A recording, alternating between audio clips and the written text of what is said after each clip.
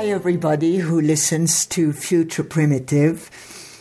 I'm very happy to welcome today Will Keepin, PhD, and Cynthia Brix, who is actually Reverend Cynthia Brix.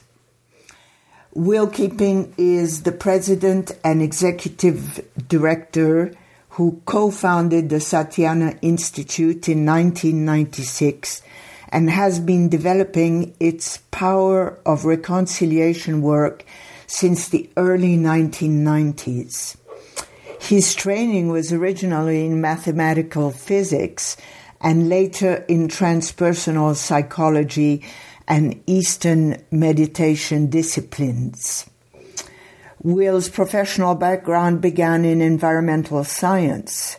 He was a research scholar at the International Institute of Applied System Analysis near Vienna, Austria, where he became a whistleblower in a major international scientific research project that was biased to favor nuclear power. Will's work on global warming and renewable energy influenced international environmental policy, and he presented testimony to the parliaments of United Kingdom, Germany, Sweden, Australia, and the U.S. House of Representatives. More recently, Will Keepin is the co-author of the book Divine Duality, and which shows a pathway to healing, divisive gender issues for individuals and nations. Would you like to add something, Will? No, that sounds very glowing. That's fine. I think that sounds wonderful. Thank you. Okay. Reverend Cynthia Brix is the program director for Satyana Institute, where she co-directs Satyana's Power of Reconciliation project.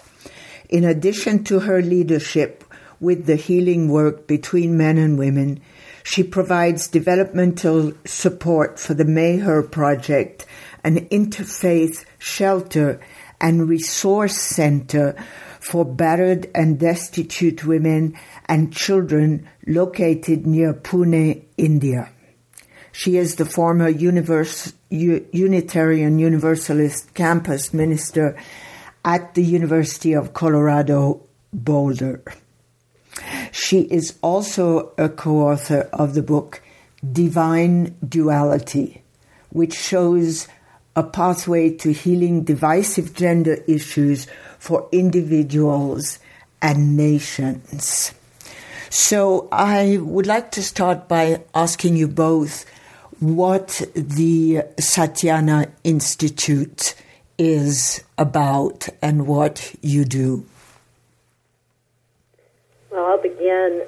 Satyana Institute, our motto or our little tagline is we do inner work of the heart for outer service in the world. And we have 3 program areas. One is the Gender Reconciliation International. We have a program area called Heart of the Beloved that works on the inner spiritual level and with people from all different faith traditions and people who don't claim a faith tradition but or don't identify, but they are very connected spiritually.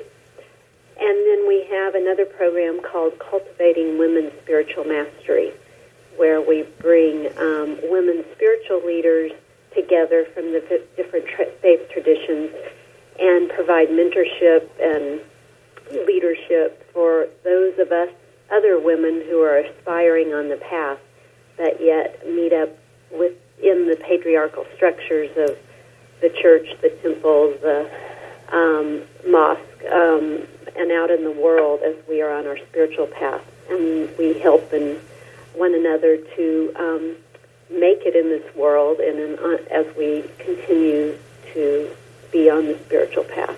So Cultivating Women's Spiritual Mastery, Heart of the Beloved, and Gender Reconciliation are the 3 program areas of Satyana.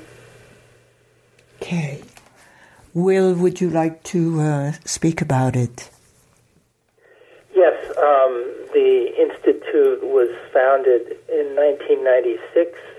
The gender reconciliation work is actually the oldest of our projects. It's been going for 20 years this year, and actually predates the founding of the Satyana Institute. We began working in that arena. And maybe I just give a little background about that project. As you mentioned in the bio, my background is in environmental science and advocacy work, and I was working on global warming issues and advocating for sustainable energy solutions to energy issues and global warming issues. And in the course of that, we encountered in our professional networks there were difficult dynamics, shall we say, going between men and women within the professional community, and these were essentially sexual harassment issues that were not being addressed and were actually taboo to even talk about. So we had basically a network of skilled and, let's say, courageous pioneers who were essentially challenging the shadow side of industrial civilization by taking on the environmental issues. Mm-hmm. But in terms of the psychological pollution in our own working environment, that was not being addressed and was taboo to even mention. So a group of us began to organize some events to address that, and that was where the work began. The earliest forms were we called the first workshops we did 20 years ago this year, Gender and Ecology.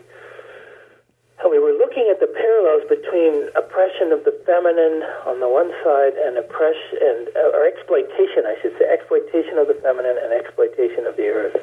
Yes. And recognizing there were certain systemic parallels between those two. And that was the beginning, and the initial workshops we did were really never intending to go public with the work at all. It was to address a need within our own professional community. And the first few that we did, I'd say, were kind of disasters, really. We unleashed something that was far more powerful than the methodology we had was able to contain and to work skillfully with. And so over the next several years, we began experimenting with how to address these issues more skillfully. And that led eventually to developing more effective ways of working with the intensity of the issues. And, the gender wound in the human family is deep and it's ancient. We're talking thousands of years that this has been the case. And so as we begin to go into that arena, we bring in some very deeply entrenched patterns and even archetypal levels of wounding in the human family. And so this was a bigger mountain, shall we say, than we realized as we began to work at this work. But over time, we eventually developed some effective ways of working. We began to get some really good results, and then others began to hear about the work, so we began getting interest from other quarters, particularly, I would say, from psychotherapy community and also the clergy. Those folks in particular started to take an interest. So we were asked to do this work at a higher level, a more public level. So we began offering these workshops in the mid-'90s in a public way, and then it just continued slowly to grow. And in 2001, we were invited into India and began working in India, which has been a very powerful learning for us and expanding of the work into working in cultures of extreme gender-based violence.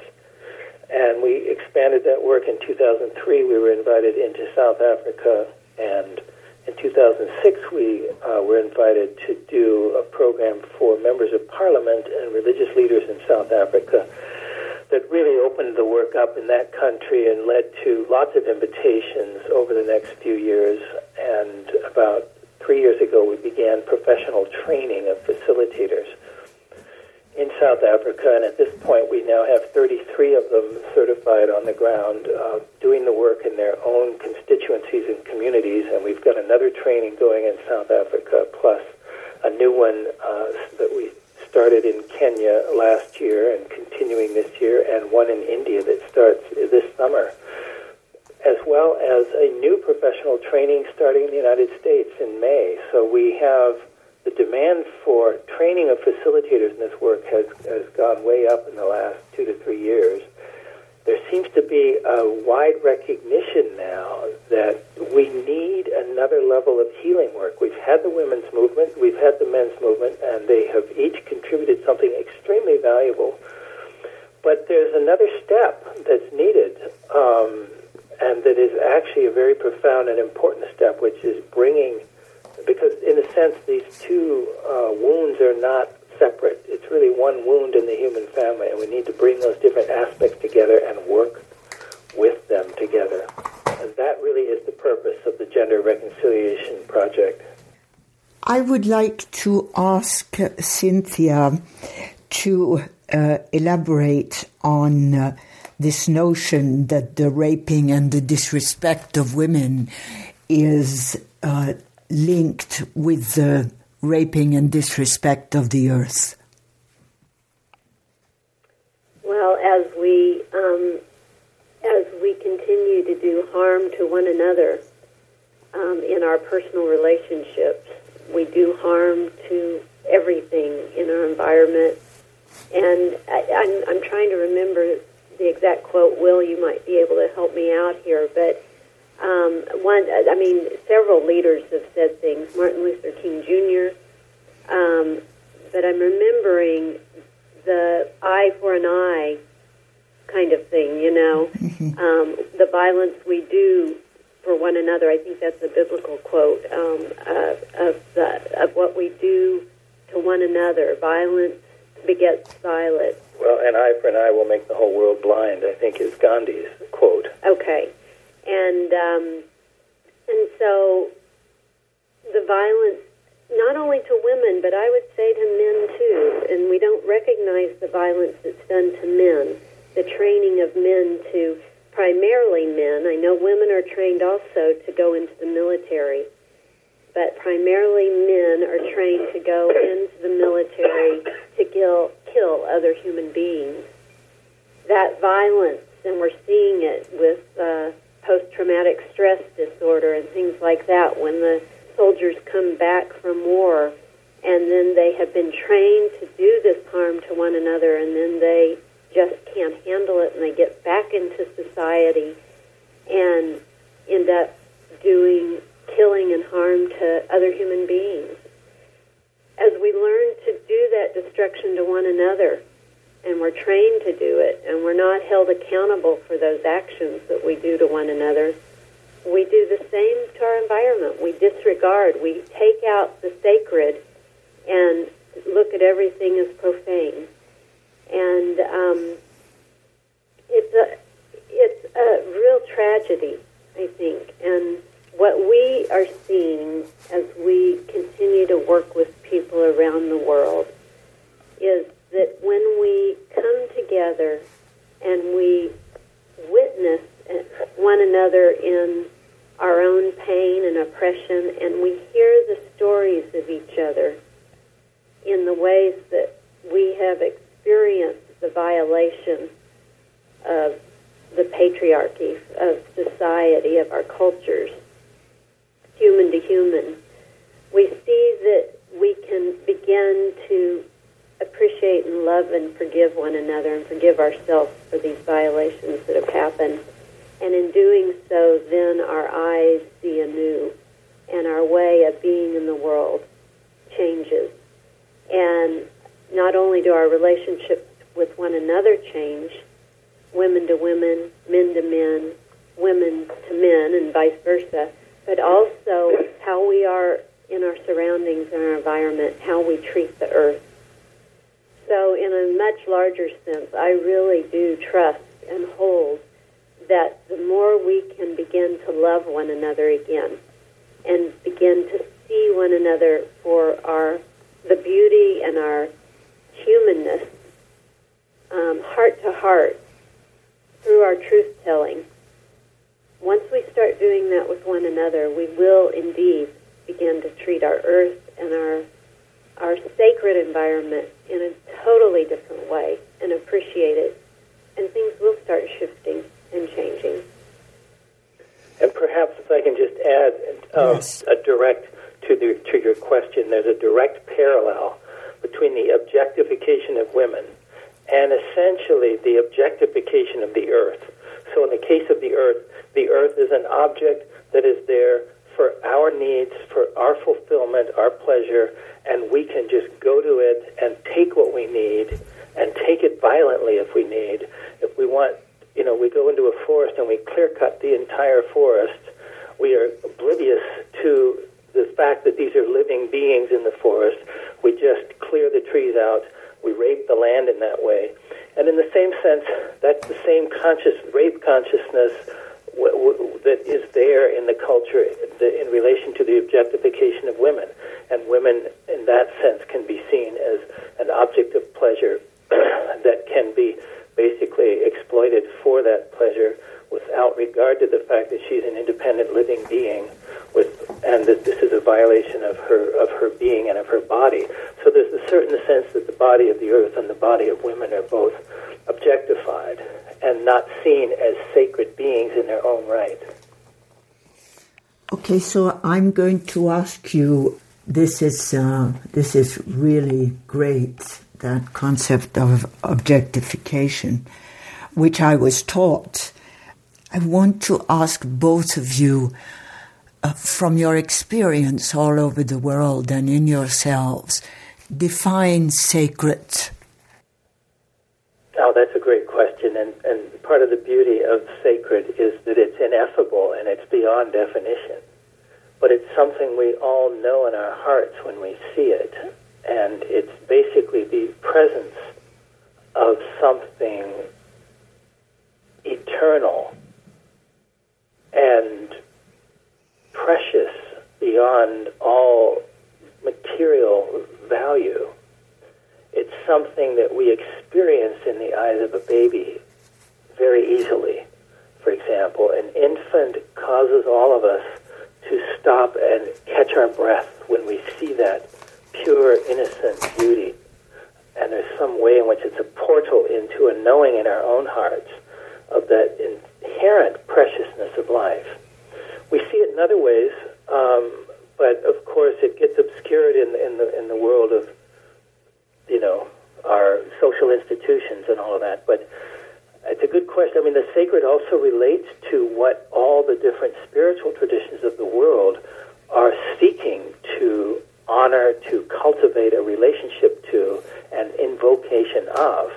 And of course, we know that the religious traditions have gotten saddled with all kinds of baggage and patriarchal garbage in their own right, and yet still, at the core of them, are a set of practices and a call, really, to reclaim and to live the sacred on and in life and on the earth. And this is something that it really has a larger call. I think we've lost that in our Western materialist society. We've lost a living, present connection to the sacred, and it's one of the greatest, probably, root causes, both of the gender wound in the human family and the larger cultural imbalance that we find ourselves in. Because when we lose the sacred, when the sacred is denied, then the forces of materialism and economic exploitation and political exploitation come in and begin to take over. So there's a systemic dysfunction there that is really quite profound and is really a spiritual crisis. And yeah, and I exactly what Will's saying in the sense of the forgottenness of the sacred and what we worship or honor as sacred oftentimes is perhaps a false misrepresentation in terms we worship in the material world. I love the idea of the baby or the children that represent that, because they come in such a pure way. And there's a story, I think it's from the Sufi tradition, that talks about when a group of children walk down the street, or when any child walks down the street, to take notice, because the divine is passing by.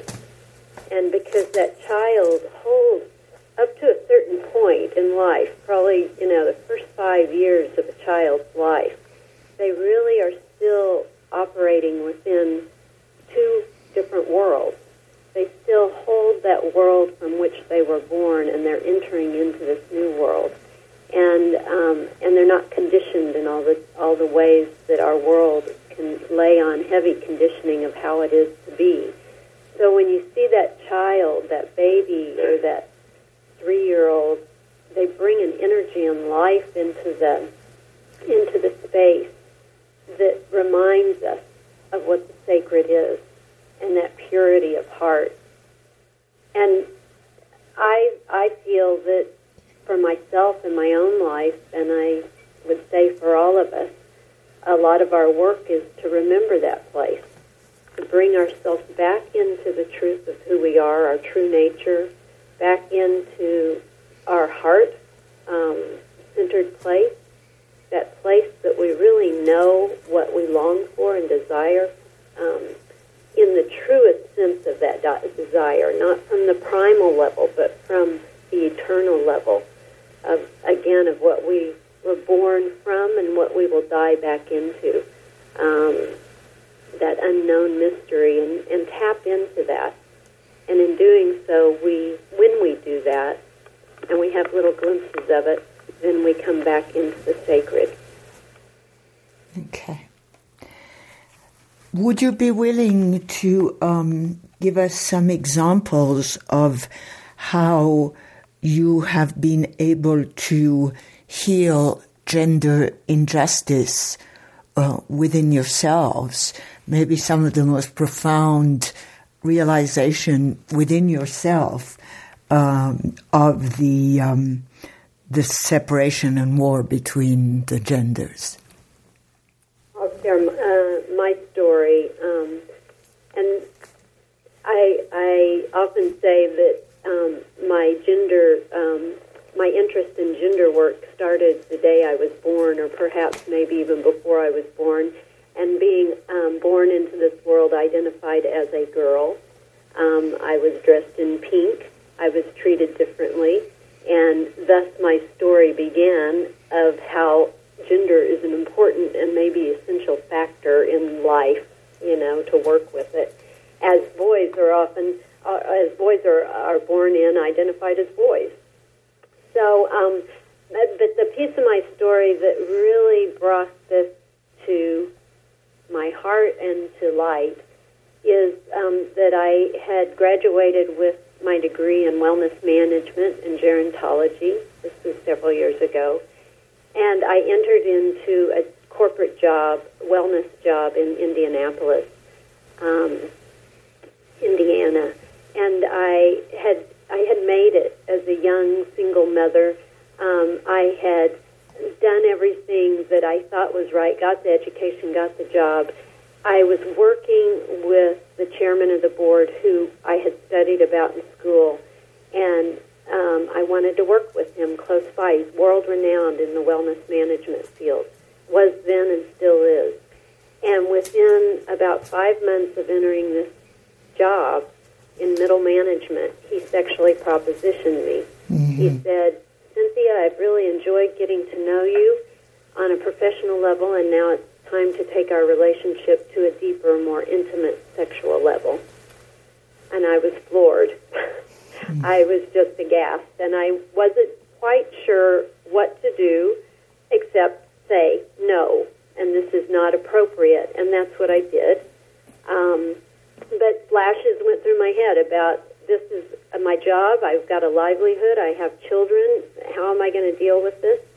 And when I said no, he said, well, he just continued to push me that during that time, he'd walk into my office the days after and invite me to dinner, and I'd say, no, I have to go home to my children, and he said, well, it's obvious you're not ready yet. So it was those types of things. I ended up, within a very short time, within a week, of bringing this to my boss and to the HR director in the most compassionate way I could. And the chairman of the board who propositioned me said that he would honor that, and he understood, and he would do whatever he needed to do to make it right. And he admitted the wrongdoing. Ultimately, the company hired 6 attorneys. I hired one, and they brought me down, and I lost my job. I ended up realizing, though, that I couldn't continue to distrust and dislike men, which I had come to the point of. And the women in the corporation also betrayed me. They turned their back on me. They had to, in many ways, to keep their jobs. So I had no trust of women either, or very little. And I couldn't continue to mistrust women. So I realized I had a lot of healing in myself to do. I did that work, and a year after all of this happened, my attorney called and said that I had to make a decision within the next 24 hours whether to take it to federal court. And it would have been a long, drawn-out process, and I decided it wasn't about retaliation. The company had offered to pay me $5,000 to sign a paper saying I'd never share the story again. Well, obviously, I didn't take that money. I'm sharing the story, and I feel like I've transformed that into a place that is doing more good in the world, and I do have trust of men. I do have trust of women, and I've done my own inner work around the wounding and betrayal that I felt and experienced from these men and women and from the corporate structure, and I'm trying to bring that into the world to help others learn how to do it. Thank you. What about you, Will? For me, as a young boy, I grew up with 3 sisters, and I grew up in an environment where I always enjoyed and appreciated the feminine, and as I came into my young manhood, I developed the attitudes of the society and became, a relatively self-important, unconscious young man. And my early relationships with women were, let's just say, they weren't very successful in terms of building long-term harmony. And I never understood what was going on. I just felt that, I don't think I was very aware. I had a major realization at one point where, in my 30s, where I realized that I had never actually loved women for who they were. It was all about what they could give me. That wasn't true of just women. That was actually true of everyone. But in particular, in relation to women, I realized that was the whole essence of the nature of my way of relating and all of my friends' ways of relating to women. So I went through a powerful metamorphosis, and there's a line, I think, somewhere in the Gospels where Jesus says to the woman at the well that he loves her for herself and other men love her for themselves. And that was essentially what I realized, was that I loved the women in my life for myself. I had nothing to do with them, and I didn't even know who they were as human beings because I hadn't ever really opened myself in that way. So that was the beginning of a major shift. And I also had a very powerful experience working with 2 clinical psychologists for 6 years. I was trained in this process called the holotropic breathwork, which is an experiential body-centered breathing practice. And after the training, I was invited into a clinical practice with two women psychotherapists who had a clientele of a lot of abused clients, mostly women, but also some men. And so I was able to experience firsthand the incredible pain of sexual violation of, particularly of children and young girls and young boys. And working through the healing of that over a period of 6 years with many of these different clients was part of the impetus for starting this gender reconciliation work, because I saw and experienced firsthand the unbelievable pain and trauma that is created through this avenue of sexual abuse and exploitation. And so that was a major wake up for me. That then coupled with the fact of seeing that same kind of abuse taking place in the context of my own professional community was really, those were the impetus for beginning this work. You say that the era of patriarchy is coming to an end. Could you both speak to that? Well, the thing that comes to mind when you ask that question is, or bring that comment up, is one of our workshops in South Africa. And during the workshops, we, at the end of them, we have a celebration, an honoring ceremony that the men create for the women, and the women create an honoring ceremony and ritual for the men, and for the masculine and feminine honored in both. This is after a very deep process of sharing our stories, truth-telling, really being together in community, going deeply into the wound that we all hold, that is out in society, out in culture, created by the patriarchy and by our conditioning of the patriarchy.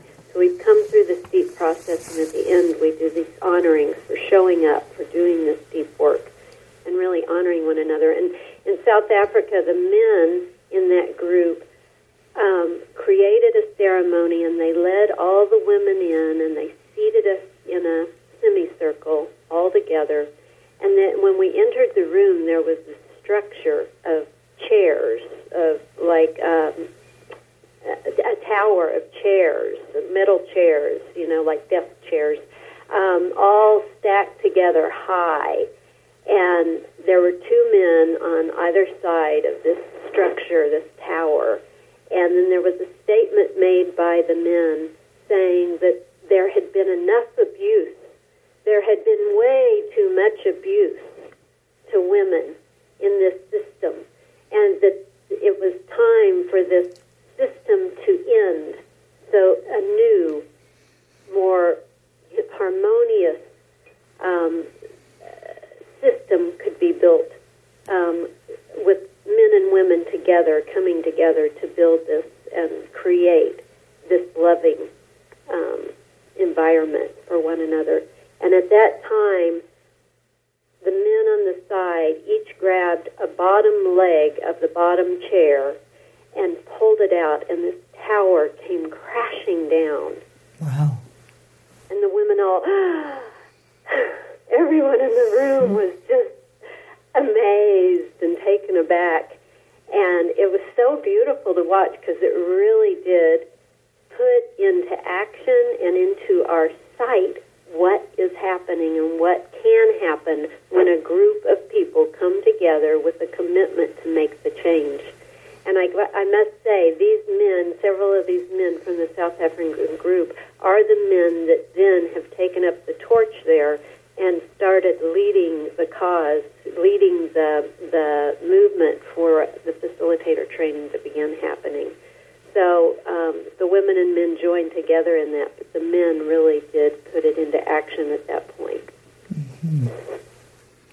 And I would say symbolizes the aspiration. I mean, when we say that the patriarchy is coming to an end, we're basically talking about a wake-up that's happening in the human family about the magnitude of this dysfunction. And it's been happening for decades in a way. I would say that in some ways it maybe began, one could say it began with the women's movement, although it actually began much earlier, because every social justice movement in some way relates to the abuse of power in some sense, and it's usually, that abuse of power usually has some patriarchal dimensions to it, some deep connection to the patriarchal society that's been in place for thousands of years. But there is, I think, now a wake-up on a level that's really unprecedented. Part of it is fueled by the level of communication that's available now. Women in Saudi Arabia, for example, who might be at risk, or in Muslim countries at risk of being, stoned to death for a certain sexual activity that is routine in the West. But now they know that it's different culture elsewhere. We women in India who are at risk of being burned alive because they don't pay the dowry to their husband's family now know that it's not that way everywhere. So just the communication factor is waking up an awareness of the magnitude of the oppression. But there's also a very beautiful awakening happening in men, and I've seen this over the last 20 years. The consciousness of the men coming to our work is way up from what it was 20 years ago, both the consciousness of the men and the numbers of men interested. And men are starting to say, I don't want to be part of this. I never even asked for this. I did not want this conditioning when I was a teenage boy. It was thrust on me. And so men are starting to wake up and throw off this dysfunctional masculinization that has happened to them without their permission and without their even being aware. And there's an awakening in men now that the true male privilege has nothing to do with the kind of social advantages that men are given in an unjust society. But the greatest male privilege is to actually be part of deconstructing this whole unjust system that we call the patriarchy. And more men are waking up to this. We're seeing them turning up in our work, and in other ways they're showing up to begin this process of deconstructing this gender apartheid that has been so ruinous to the human family in virtually every society. So there is an awakening now that I think is quite unprecedented in the last 10 to 20 years in particular. And we're seeing it accelerating ever more. And what's part of what's fueling it is that as men begin to shed that dysfunctional identification and socialization, they begin to discover a whole new dimension, both of themselves and of their relationship to the feminine, both the feminine within themselves and the feminine people and women in their lives and in their families. And so there's a whole healing and transformation of these relationships into really a more sort of love-centered, compassion-centered way of living. And this is so valuable and so natural. People recognize this is the way we're meant to live. And so I do feel that patriarchy is coming to an end. And if for no other reason, then it is, let's just put it this way, the magnitude of the potential conflicts that could emerge if we continue down this path with the weapons of mass destruction that we have today would threaten the whole human family and perhaps even all life on Earth.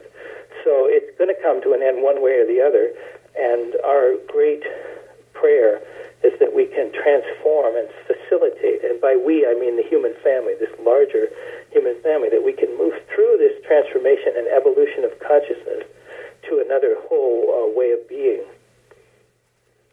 And that, I think, is happening. Good news. Very, very good news. So I'd like to ask you both if you choose to speak to us about your book, Divine Duality.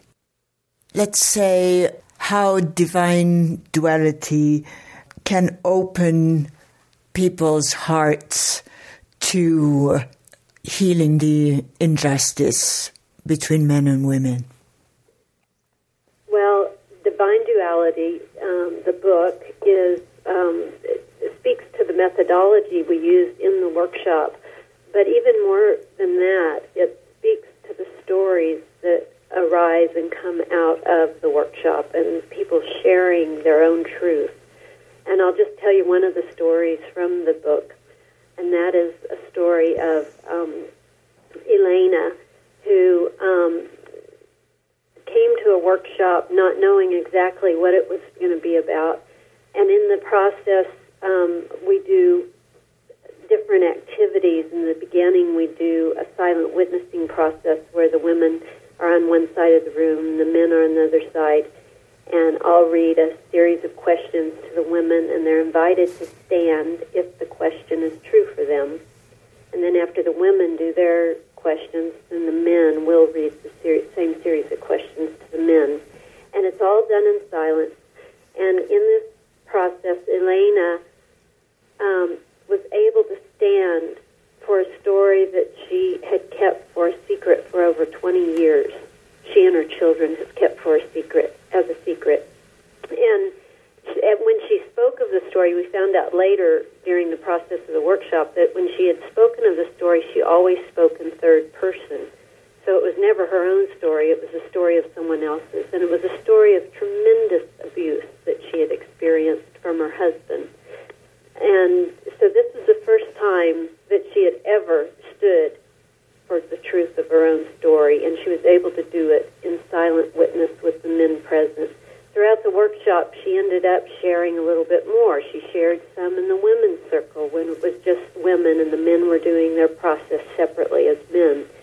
And she shared a little bit more then again when we came back into a process with the men sitting in silent witness as the women continued to share their stories.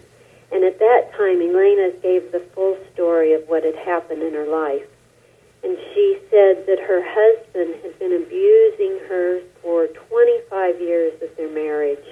And the abuse was to the extent that he would hold their babies, up from the second floor over the balcony, the banister railing, and dangle them and threaten to drop them while Elena was down below ready to catch them. The abuse also included him moving his mistress into the house, into Elena's bedroom, and making Elena and the children sleep up in the toilet area of the house. One day, when Elena was cooking some hot sausage in the hot oil on the stove, her husband came in demanding money for his alcohol and substances that he partook in. And Elena said, no, she needed that money for the children's shoes. Well, when he heard that, he came at her with a knife, and Elena took that hot oil she was frying sausages in, and she threw it at him, and it burned him all down the front, and he was just outraged and angry. And the mistress who was living in her house came after her, and Elena took the skillet and hit her over the head. Well, what happened was the husband got Elena arrested and thrown in jail for the abuse that he said she was doing to him. Mm-hmm. That didn't last long because Elena was the breadwinner in the family. She was the one that went out working, and so the money stopped coming in. So the husband got her out of jail and got her working again, and Elena continued to live in that marriage until his death.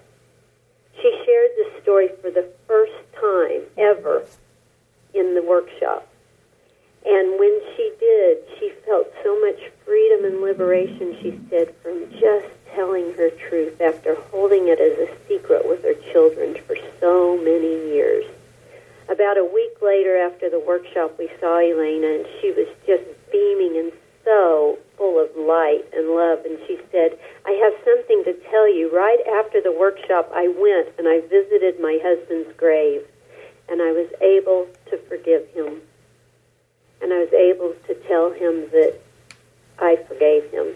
And then I went to the mistress who was still alive, and I hadn't seen her for 20 years.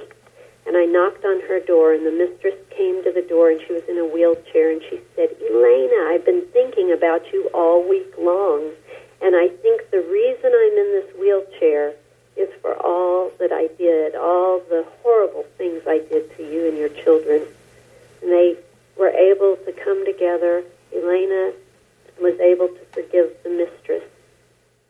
So that story for me, when I heard it and experienced it with Elena, it just spoke to me of how powerful sharing our stories and telling our truth in the safe community that we create in the workshops, to be able to come to a place of transformation and forgiveness at that level is just profound to me.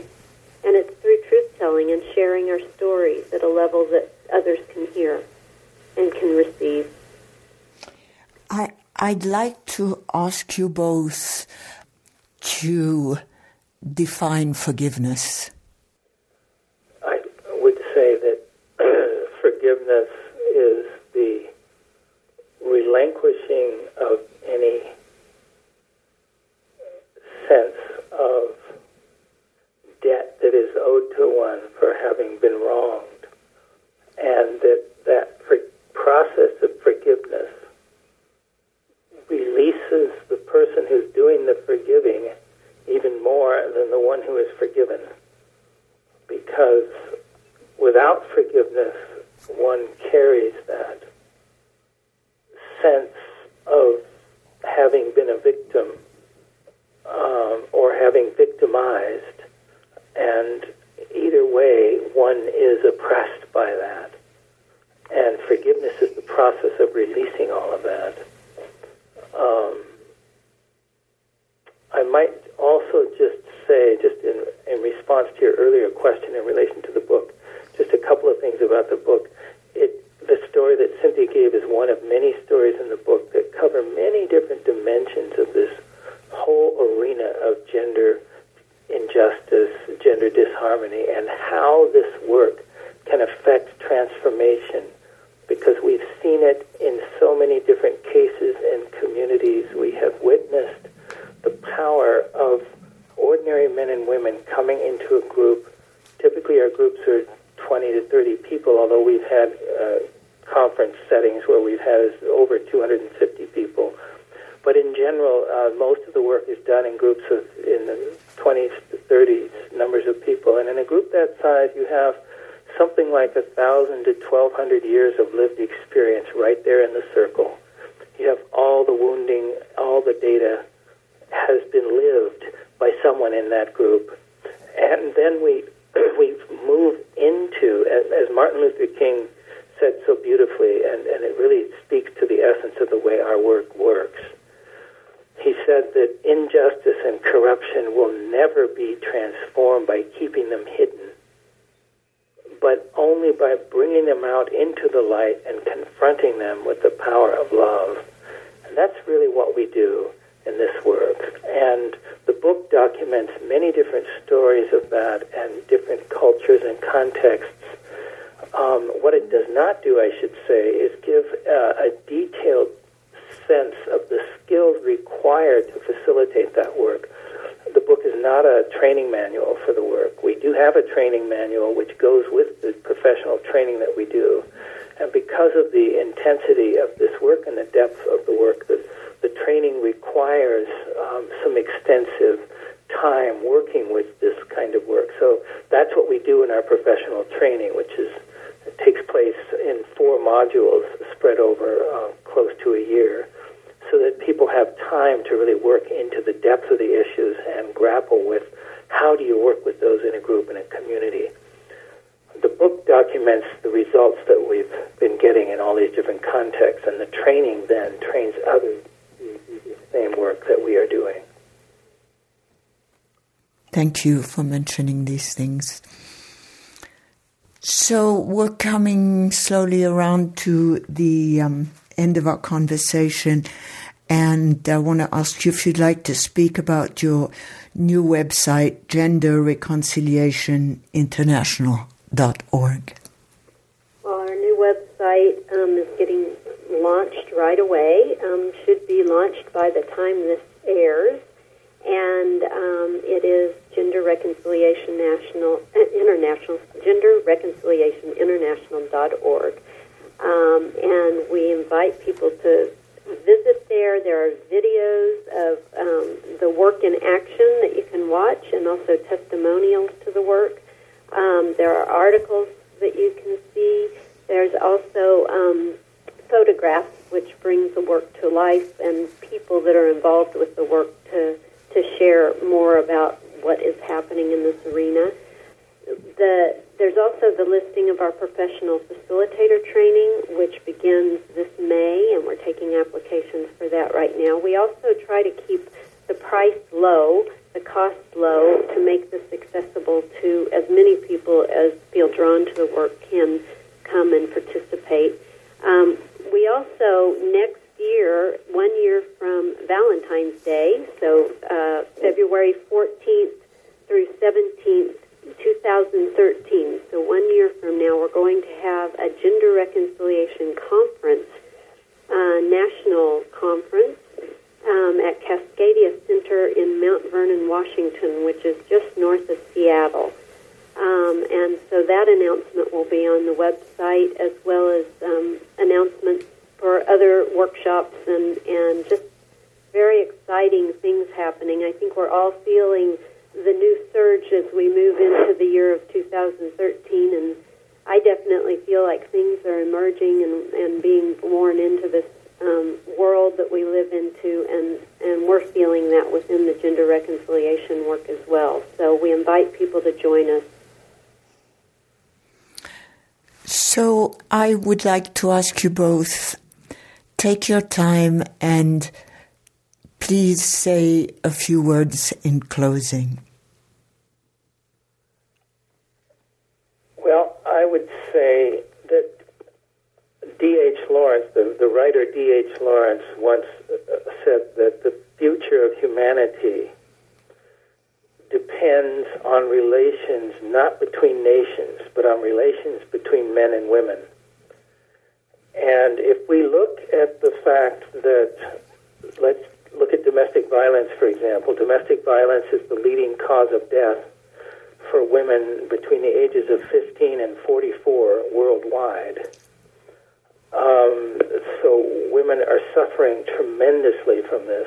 If we look at men have higher death rates than women for all 15 leading causes of death. And this is attributed to the stress on men from the whole society and the whole male conditioning.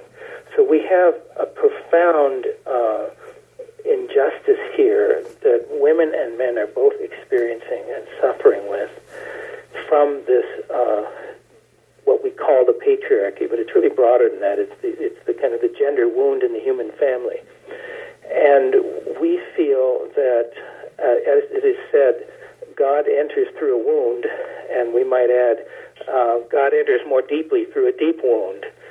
So this work is a powerful form of community healing and transformation, where we work with one of the deepest wounds in the human family, and yet what we find that is so inspiring and auspicious is that ordinary women and men come together. They know what needs to be done. They know in their hearts, and they've lived the injustices and the woundings.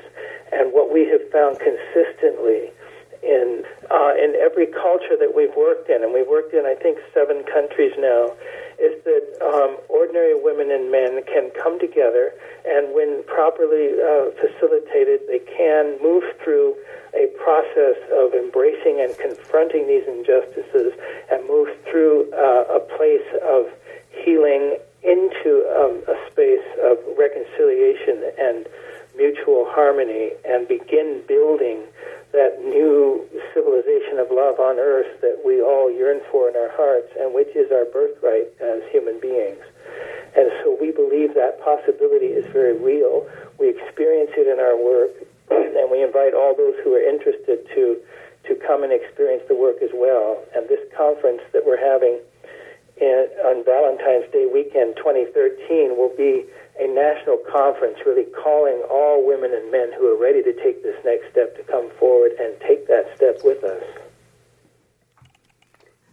Okay. And I would say that it is so profoundly important that the men show up. And the men who show up for this work are just exquisite and wonderful men who have the courage and the consciousness to make these changes. We often in our work, and I think in workshops in general and in things like this, the women do show up and in large numbers, and we need the men to show up too. And I just honor those men who have shown up for this kind of work and continue to, and I ask the other men, our brothers out there, to come along and show up with the women, with your sisters, and do this work together as brothers and sisters in humanity. Gender oppression is universal, and all societies will benefit tremendously from authentic gender healing and the reconciliation work that needs to be done. We're in profound need of a kind of Truth and Reconciliation Commission like they did in the South African movement against apartheid. We're in that same kind of need for a Truth and Reconciliation Commission on gender and then justice and sexism. So we must cultivate a vast forgiveness for the violations of women and girls, the profound betrayal of the men and boys, and the persecution of all those who haven't conformed to the narrow, rigid, heterosexual stereotypes that we see. Humanity will never be able to move fully forward into the next phase of evolution toward a new civilization of love and harmony without first reconciling this gender imbalance. So we need to do this work. It is time.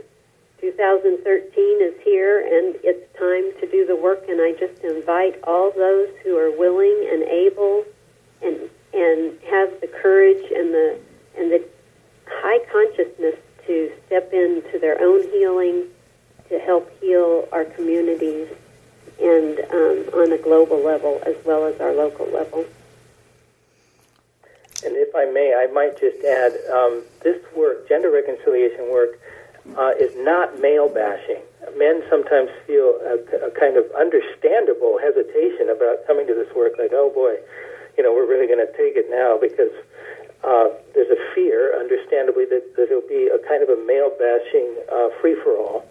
It's not that at all. This work is basically a work that is about healing and not blaming. And it brings women and men together who are ready to begin that constructive work of building a new relational integrity between men and women, recognizing the injustices, recognizing the wounds, facing the wounds, but not wallowing in them. We're really working with the power of the heart to build integrity and relational harmony anew. That's really it. Yeah. The other thing I'd say, just in closing, is that this work is open to all sexual orientations. So it is not just work of heterosexuals, but it's work for gay, lesbian, bisexual folks, and also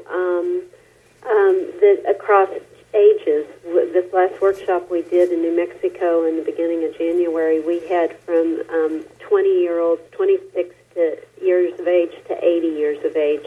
It was a beautiful setting, and what was recognized by the group is that gender injustice, gender oppression is happening within every generation. We're not free from it, and we're not free from it yet. So we work together regardless of whatever your background is. Thank you so much, Cynthia Brix and Will Keeping, for being with us at Future Primitive. Thank you, Johanna. Thank you. It's been a joy to speak with you. Yeah, thank you.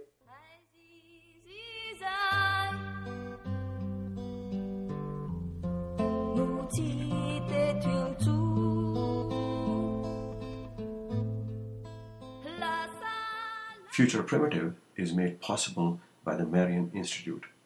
If you enjoy these podcasts, please consider supporting our work by making a tax-deductible contribution online at futureprimitive.org.